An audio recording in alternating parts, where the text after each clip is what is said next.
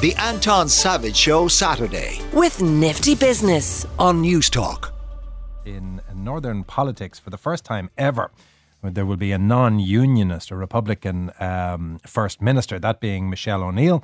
She is going to be sworn in today, and the devolved government returns, and it returns, I think, almost exactly 24 months to the day since the Democratic Unionist Party collapsed the institutions in a squabble over post-Brexit trading arrangements. With us is Pearse Doherty, who is Sinn Féin spokesperson on finance and TD for Donegal. Morning, Deputy Doherty.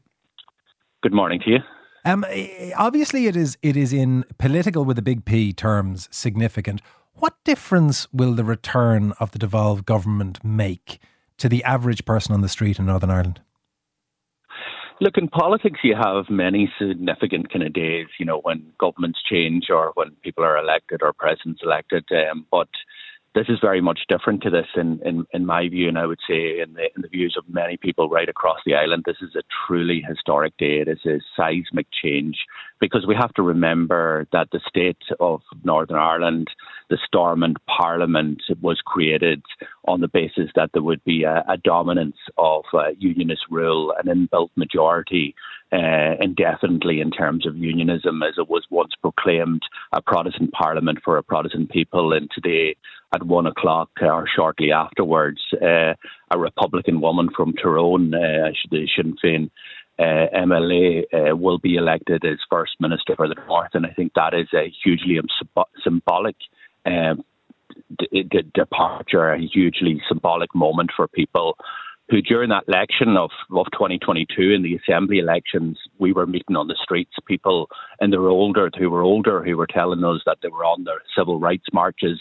They were demanding the right to vote, they were demanding the right to housing, they were demanding the right to be recognised and respected in the place where they were born into. And today to see the change that has come about for over decades of campaigning and I suppose in one way, though, in a sort of a paradoxical way, the ultimate measure of that change is the point at which it doesn't matter, that people get on with the reality of politics and the warp and weft of the things that matters to their life.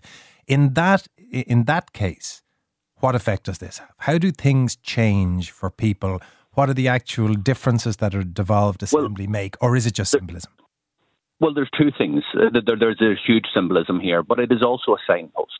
It's a signpost that the state, which was a unionist state, is no longer a unionist state. We've seen that in successive elections where unionism has lost the majority, where Sinn Féin is now the largest party in the North, and that will be again symbolised in the election of Michelle O'Neill later today. It's a signpost of things to come in terms of where we're moving in terms of a referendum on Irish unity. But crucially, it's also about Parliament being restored, power sharing being restored, parties in the North, regardless of their political opinions, who have a democratic mandate, coming together to deliver for people right across this island and particularly in the North. And that's what's crucial today, after 2 years where the DUP were boycotting the Assembly, that they have now decided to return, to enter into power share. And there's huge issues in the North. There's issues in terms of public pay. There's issues in terms of the underfunding of the health service after a decade of Tory austerity.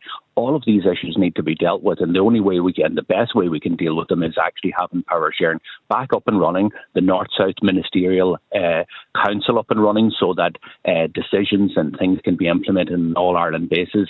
That is to the benefit of all sections of society, North and South. And we've seen many projects in the past, whether they were in health, whether they were in infrastructure, that were delivered on that basis. So this is about grappling with some of the challenges. All of the parties recognise that isn't going to be easy, because every single party, whether you're the Sinn Féin or the DUP or parties that are now going to take up an opposition position, all recognise that the North is underfunded, and that's going to be a major challenge for the new executive. Can I ask then, Pearse Doherty, about the advice, just in relation to the relative sensitivities that this will obviously bring? Because if you're on the Republican side, this is momentous and significant in a positive way. If you're on the Unionist side, it is momentous and significant in a negative way. At a point at which there is obvious tenderness among the loyalist and unionist community, was it wise to immediately start rubbing salt in the wound with discussions of a united Ireland? Listen, nobody has got their heads in the sand in the North. I'm sitting up here in Stormont. People understand, and this conversation is alive and very much alive, and has been probably turbocharged since Brexit. People understand that there will be a referendum on on the issue of Irish unity. It's part of the Good Friday Agreement, which is now over a century old. Former leaders of the DUP nearly a decade ago were talking about that they need to organise and prepare for that referendum. So it's a part of reality that is going to happen. What we would like to see, Anton, is actually the Irish government who argue the position that they would like to see a new Ireland as part of our constitution, a united Ireland. We would argue that we actually need to set up the institutions where we can have a sensible conversation about what that looks like, an inclusive conversation, which means that we need to have a citizens' assembly. We need to have a white paper on Irish unity. We need the Irish government to be part of that discussion, I'm more asking about the advisability of the timing of bringing that discussion to the fore. If you have literally you're on the cusp, it has yet to occur, of returning to devolved government.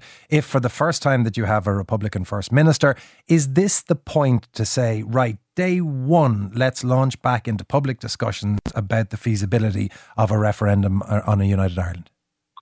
Well, let me make this point, Anton. In a state that was designed never to have a nationalist, let alone a Republican, heading the Stormont Assembly, people understand that Michelle O'Neill is a Republican.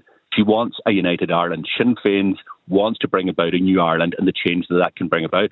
There's no point pretending that that's who we are. We also recognise that the DUP, as we've heard over the last couple of days as they were selling their re-entry into Stormont, believe in the union, believe that this has secured their place in the union. That's fine. That's the beauty about the Good Friday Agreement. It has moved us from a position where there was conflict, where there was terrible things happen in the north, where politicians of different perspectives can have these arguments, and that there is a democratic way to resolve this, and that is in the way of a border poll that will happen north and south.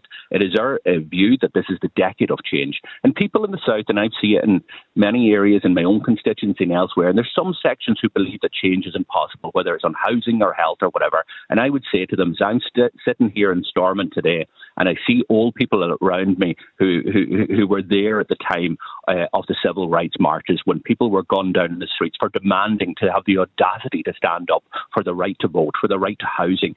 I say that change is possible when you believe in it and when you campaign for it. So, when do you people think the referendum understand might where be? we're coming from. When do you think that our view is that this referendum should be in this decade?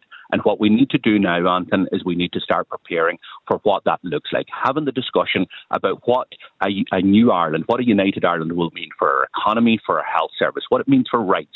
How does 1 million people who identify as British be not only recognised but cherished in a new Ireland? And Michelle O'Neill is very clear as she takes up her position as First Minister that she is a First Minister for all. Yes, she's a Republican. Yes, she's the Deputy Leader of Sinn Féin, but she will represent everybody without fear or favour. And that is the hope, that is the opportunity now that we have to show that is the type of leadership that Michelle will give. And that's the type of new Ireland that we want to bring about as well, where it's inclusive, where everybody's recognised, whether you're orange or green or whether you identify as neither. And that's the important thing here, that we believe genuinely that a new Ireland is possible, but also it's in the benefit of everybody's interest. Can I draw you to matters south of the border? Because Sinn Féin obviously has had a huge growth in popularity over recent years, culminating at a peak of 36% support in a Red C poll in the Business Post. Last weekend, we saw that has dropped from 36% down to 25%. To what do you attribute that drop in support and that loss of momentum?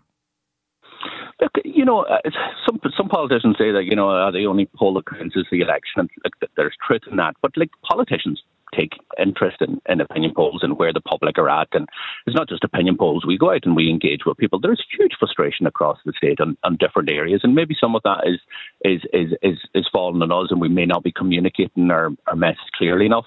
I also recognise that 2 weeks before that, there was another newspaper had an opinion poll, and we were up 2% in that opinion poll. So you do have to just look at this in the round.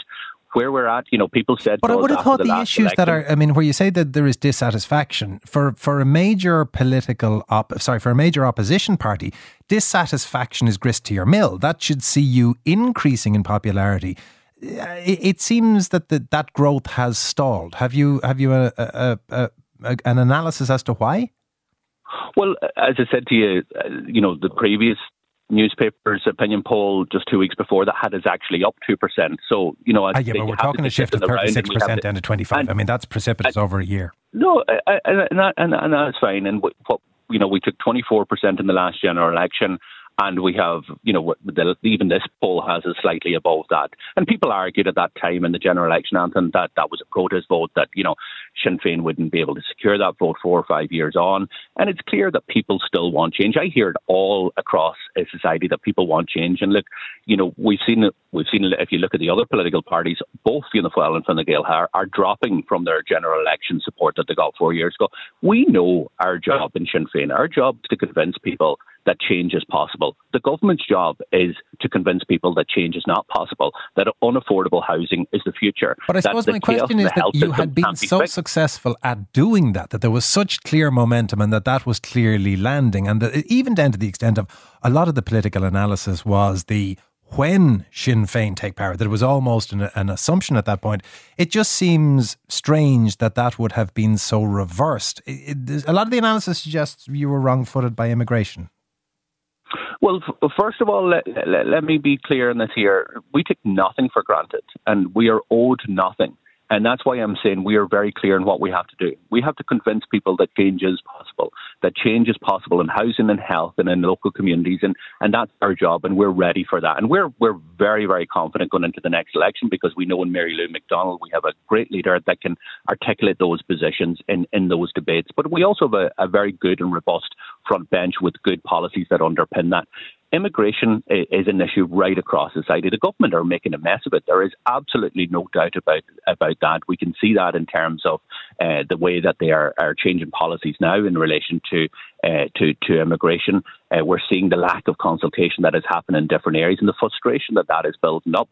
So, look, that's one issue. There's no doubt about it. We need to be communicating our position clear to the public in relation to that. But also the challenge for us is to be able to show that we can have a government without Fianna Fáil and Fine Gael for the first time in the history of the state, Anton. And a lot of people think that may be impossible. But I'll tell you something. The fellow who came to me when I knocked on his door in Derry 2 years ago and went to canvass for Pádraig Delargy, who's now an MLA, when he came to me, he just put his hands up and he says, I don't need you to say anything. I was there in Barntullet Bridge marching for our rights. I know the significance of this election and I know what it means to people. That is somebody who thought change was never possible. Today, they are being seen in the election of Michelle O'Neill that change is possible. And we need to be able to show people from Cork to Donegal that same thing can happen in the south. And that just like in the north, it has been led and driven by Sinn Féin. Setting party politics aside for one second, if you could put on your finance spokesperson hat, because one of the issues that has been significant over the last number of months has been the crisis in RTE, and the big discussion now is what method of funding should there be for the broadcaster, and the debate split between whether it be effectively pay for use through a form of licence fee or media charge, or whether it be straight out of the Exchequer funding. What's your position? Look, our position is clear, and Mary Lou outlined that position last year. We believe to implement the Commission on the Future of Media report. That's a commission that was sanctioned by the government, reported to them 3 years ago before there was ever a scandal in RTE or this scandal in RTE. And they recommended very clearly that the TV licence should go.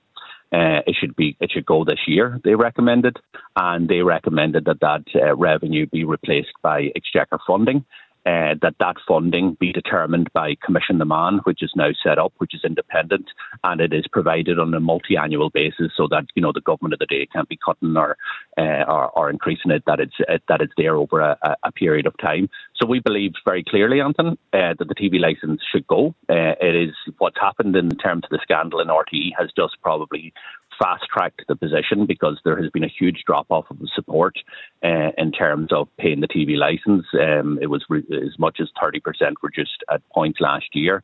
We're probably about 1 in 4 not paying the TV licence on average last year.